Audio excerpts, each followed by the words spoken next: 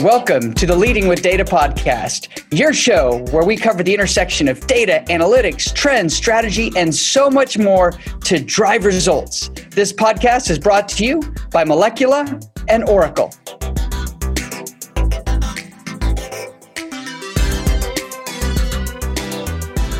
Hi, my name is Mimi Spear, and I am your host on the Leading with Data podcast, where business leaders from diverse industries will share how data is important to their business objectives and industry transformation. We are pleased to have Oracle and Molecula to be our sponsors today, and it is my pleasure to have with me Jason Dorsey, who will be the host of this podcast moving forward. Jason is the president and co-founder of the Center of Generational Kinetics, a research and strategy firm serving many of the Fortune 2000. Jason is also a best-selling author and has appeared on more than 200 TV shows, has done 65 research studies, and has over 700 clients. Welcome, Jason. Thank you, Mimi. I am so fired up to be here with you, to be here with all of our listeners, and to kick off this fabulous podcast. We have so many great things to talk about, and I'm just thrilled to be here with you. So thanks for turning the tables on me today, and you being the interviewer and me being the interviewee. I'm so excited to be here with you. Well, I'm thrilled. This is going to be a blast, and we're going to test out your question and answer skills, but we can't wait for you to be the host of this podcast moving forward. So let's start with, why did you agree to be the host of the Leading with Data podcast? Yeah, when I heard about the show, I just got fired up and I got so excited because there's a real lack of conversation today about data in a constructive way. And what I mean by that is it's very easy to quickly go down a rabbit hole of getting into the real nitty gritty of data. And for many executives and leaders who I work with, we want to kind of level that up and talk more about strategy and how does that apply to business? How does that solve problems, create new opportunities? And I felt like when I listened to so many other podcasts out there around data, there wasn't anything that really brought this business leader point of view. And I thought if we could put that together and ask questions that any leader out there, no matter how fluent they are in data, can be able to learn from this podcast, put it to use, help them into their organizations. I thought that'd be doing a huge service, not just for our industry, but for the entire marketplace. And, anytime I get to do that, that just really, makes me want to go do a podcast. I am a data geek. I can't help it. That's amazing. And you bring up such a good point that, when you really hear about data, it typically is in a more technical way and how it's being applied and how they're doing AI and all these fancy things with it. But there's not a lot of discussion about the business side and the impact it's having and the importance of it in the future of every industry. So I love that you bring that up. And I think that's a great reason. And we're just really thrilled that you've agreed to be our host. So I know everyone listening is probably really interested in what you do.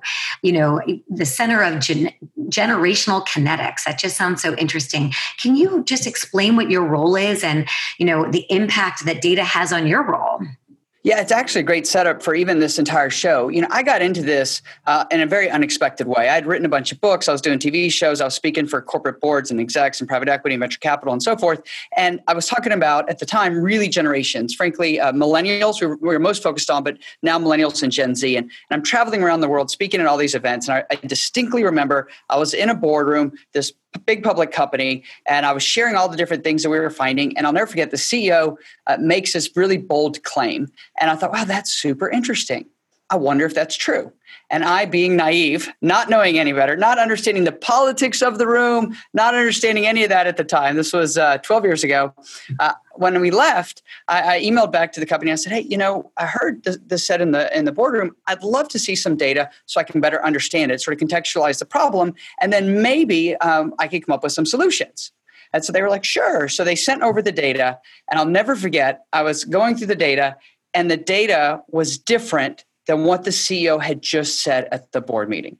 And now I've served on public and private company boards. And that's one of the things that is always shocking when that happens. And it does happen. And I'll never forget, I turned to my wife, who has a PhD. Her name is Denise. And I said, Denise, the wildest thing just happened. I was in this board meeting. I heard this thing. It sounded, a little bit different than I've seen elsewhere. So they sent me the data, and the data didn't match what was just said in that boardroom. What do you think we should do? I'll never forget it. She says, we should start a research firm. That's why she has a PhD and I don't. And she said, if we can do primary research to help bring truth to executives and leaders who are making tough decisions and building strategy and trying to think and plan for their future, then we can really do a huge service for them. And what we also figured out, and this is why we focus on behavioral research, is so often, our area of focus is generation. So we're looking at all the different generations, Gen Z, millennials, Gen X, baby boomers, and so forth, because we're focused on a term we coined called generational context. And the key thing here is this. When we talk about generations, and what we kept finding with executives is every executive, for example, knew an entitled millennial. They all knew that one entitled millennial. But what we found is that entitled millennial had suddenly become the proxy for the whole generation, right? And then people would say, oh, millennials aren't working. And we're like, well, the data says that millennials are the largest generation in the workforce. In fact, they're the majority of your workforce. And so it was things like that the more we sort of demyth and busted through them in a constructive way. We never put down or negative anybody ever. But as long as we can sort of bring some truth that's really grounded in data, then we found we could have much bigger conversations. So ultimately, now we're 65 studies past that first one. We've had over 700 clients, including many of the Fortune 500 and Fortune 2000, and we work all around the world. And what's most exciting is not only do we do primary research constantly, we have 5 studies in the field right now, but our clients send us their data. And that to me is sort of the missing link when we're trying to solve for challenges, because what we see is trends hit certain areas earlier. So for example, if I'm studying how to market to millennials, what works in quick service restaurants might ultimately work in automotive, but it may be a few years later. And so being able to piece those sort of disparate data sets together and then combine them with ours is really exciting. That's what gets me, sort of jump up in the morning and go try to solve these challenges. And when we think about the podcast, being able to engage in those conversations with leaders and executives, it was too good of an opportunity to pass this up. And so I'm so excited to be here.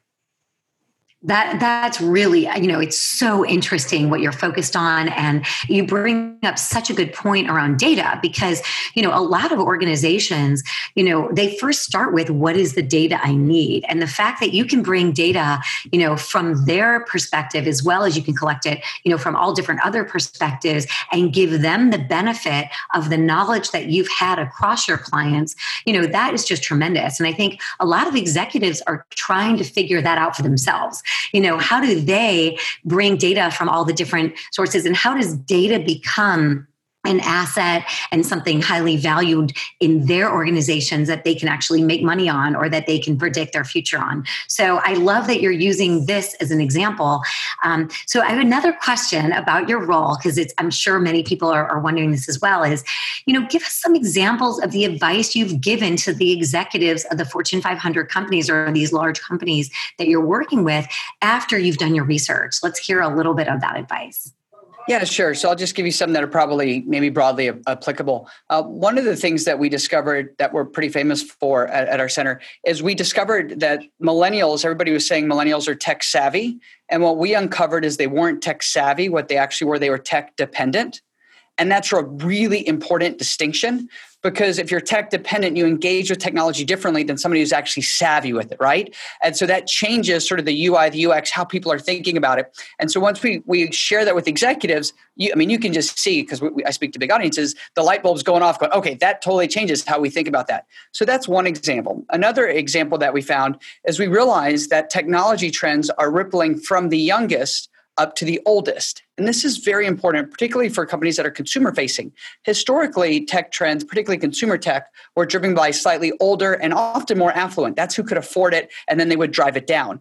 But as we've seen the price of these consumer tech products just drop almost to the point of being free or often being free, what we're seeing now is those tech trends are actually being driven up. Just a real simple example is you think about Facebook, used to be this whole millennial thing, and now who's all over it? Baby boomers, right? My mom is always commenting on my Facebook page. You did what today? That looks so much fun. Love you. And I'm like, Mom, that's a comment. Everybody could see that. I want to teach out the message, right? And so you're seeing these tech trends starting from the youngest being driven up to the oldest. That's very important, because what we see then is you see that being driven into the enterprise. So on the workforce side, which is about half of our work, you see young people today taking their expectations into the workplace. And what I mean by that is, and this is another thing that we talk about a lot and we're known for, is we say that technology is only new if you remember it the way it was before.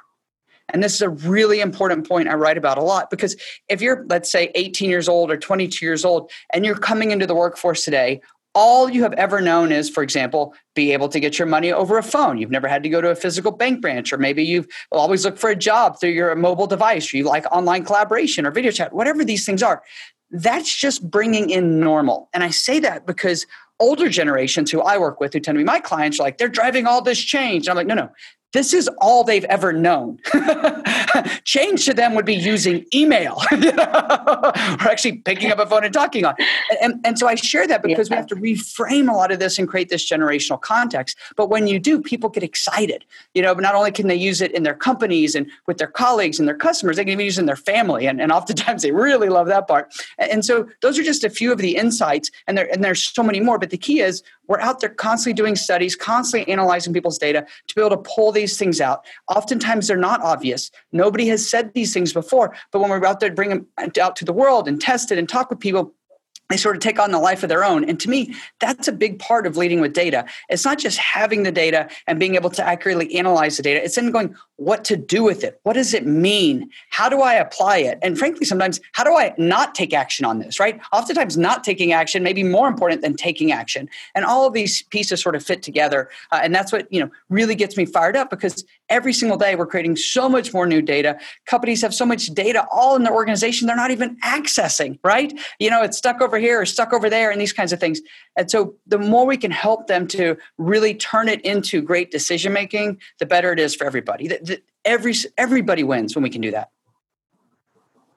Well, I love your perspective, and I like how you actually are taking trends and turning them into fundamental concepts that actually executives can take and run with. So as far as, you do the research, you give them the information, but then how do you actually act on this data, and how do you make, decisions is also just fundamental, trends in how you make decisions because of the data. I love your comment on millennials, and, just how every millennial is, not the same, and how do you not make those simple judgments, over time. So anyway, this is such a great point you're bringing up, and so relevant to our overall podcast, Leading with Data. So, how do you take your data, not just understand it, but actually use it to make decisions? So I'm so excited to hear more and to hear from all the executives and all the conversations that you're going to have, and you applying your knowledge from your business and your expertise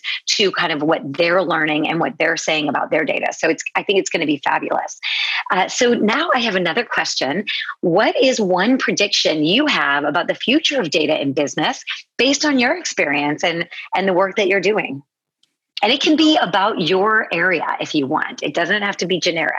I think so. I'll give a broadly speaking one, and then I will give something specific to what we do. So broadly speaking, I think there are finally going to be much higher expectations that people are effectively using the data that they already have. And I think we've sort of given people a pass in many industries, because remember, we work across pretty much every major industry. They've sort of been given a pass that there's a lag time between being able to accurately make decisions on the data relative to the data that you're collecting or you have collected. And I think increasingly there are higher and higher expectations. And we can throw out all kinds of important, catchy buzzwords, AI, machine learning, whatever we want. But at the end of the day, the ability to accurately collect data and then be able to analyze it and make the right decisions, or prescribe the right decisions and so forth, I think is really important. And that's going to affect every industry. It doesn't matter whether it's super high tech or low tech. And I think sometimes we think this is just for, these high tech companies. And that's not the case at all. And that gets me very excited, because I think it's going to create a lot of efficiency and a lot of opportunity for innovation. And then in terms of the type of work we do, our core thesis is that generations are clues and not a box. If you give me your birth year, I don't have all the answers. I can't tell you everything about yourself.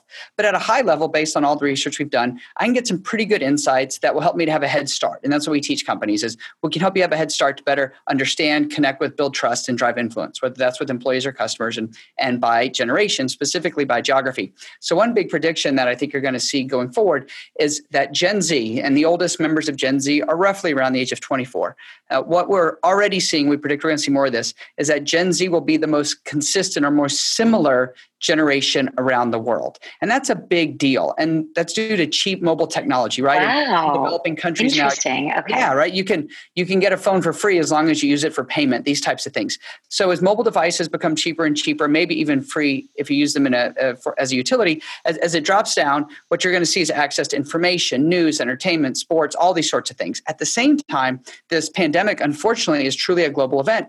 And this generation is experiencing it all around the world. And so for the first time in a long time, we have a truly global event that's affecting a generation at a key time in their maturation. And it gets me very excited because all of a sudden, not so much about the pandemic, definitely not excited about that. But as a researcher, it's really interesting because as we are fielding these studies around the world, we're seeing lots more similarities than one might expect. And so now you have a generation, this Gen Z, that's emerging, that in many parts of the world will be the fastest growing generation in the workforce, that will be the most important generation of trendsetters. And you're going to see more consistency. Now, they're not identical. Clearly, we cut all of our data by geography, but there is a level of consistency to them, of similarity to them that really helps businesses that want to expand globally. And that gets me very excited because I think it opens up a whole new world of strategy as we start to look around the world. And obviously, prior to COVID, I lived on an airplane traveling all around the world. And this is the kind of thing that we love to talk about and see because it has massive implications for brand building and for designing new products and services and how we want to employ. So yeah, it's a very exciting time if you're a researcher like us that studies generations because so much is happening on a global scale in a very compressed period of time. So yeah, now I totally geeked out on you. There you go. Crazy. No, it's crazy because the prediction you have made affects everyone.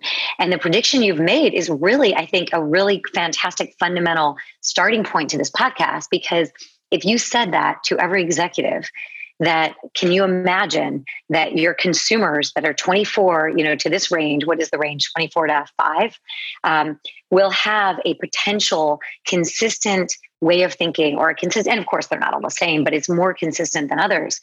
Mm-hmm. How does that impact your business? How does that impact how you market? How does that impact how you think? How does that impact how they go to work every day and what they want to do? And how does that impact how you roll out your products and your services? That is a tremendous prediction and something that I think would be incredibly helpful, to anyone. So that gets me really excited. Maybe I'm geeking out too, but I find that to be absolutely, really interesting. And I can imagine why you believe that. I mean, I see why the research would go in that direction. It makes perfect sense, so yeah. Well, when I was, prior to March, when I was traveling all around the world, I was in Singapore and all these different places in the UK. I know. As we're traveling all I follow you. Yeah, I followed you on the jet. I'm a groupie. Well, thank you for that. And so what we saw that sort of pre-COVID, but the fact is we have a global generation defining moment. And that is one of these things that when you can really understand it, it's going to look different in Kenya and it's going to look different in, India and different parts of the world, obviously. But it's we just did an event where we had people from all over the world, Gen Zers, and you could hear them all talking about a shared experience. And that I think is just really profound. So yeah, I can't wait to get into all these conversations with each of the different podcast guests. This is going to be so much fun. And I'm thrilled and fired up that both Oracle and Molecula would sponsor the show and make it possible. Such a great partnership. Wonderful, Jason. Well, we look forward to the next series. We know that there are going to be 2 sets of 5. Is that correct? And you're the first of the first set of 5. And so we will be launching these all at once. So whoever's watching this, they can go watch the next 4 immediately. And we are so thrilled about the guests that are coming. And I won't tell who those guests are because I want you guys to be excited for the next stage. But just stay tuned to fantastic leaders from, technical leaders to business leaders, all, within Fortune 500 or VC firms or PE firms and really, really interesting people. So we are thrilled. Thank you. Is there any last thoughts or comments you want to make after we kind of, wrap up this first podcast? Yeah, absolutely. For all of our listeners out there, please check out the website, which you'll be able to access. And please also, if you have a guest that you would love to suggest, please recommend them to us. You can reach us directly through the website. And we would love to check them out and see if they're a great fit to have on the show. The type of amazing guests that we want to have on. So thank you for listening with us. So glad to be with you and thrilled to go through several more fun conversations with you as a listening audience. It's going to be so much fun. Thank you, Jason. Thank you to our sponsors, Oracle and Molecula. This is the podcast Leading with Data, and we look forward to the next. Thank you. Thanks for joining us on the Leading with Data podcast, brought to you by Oracle and Molecula. We look forward to seeing you on the next podcast.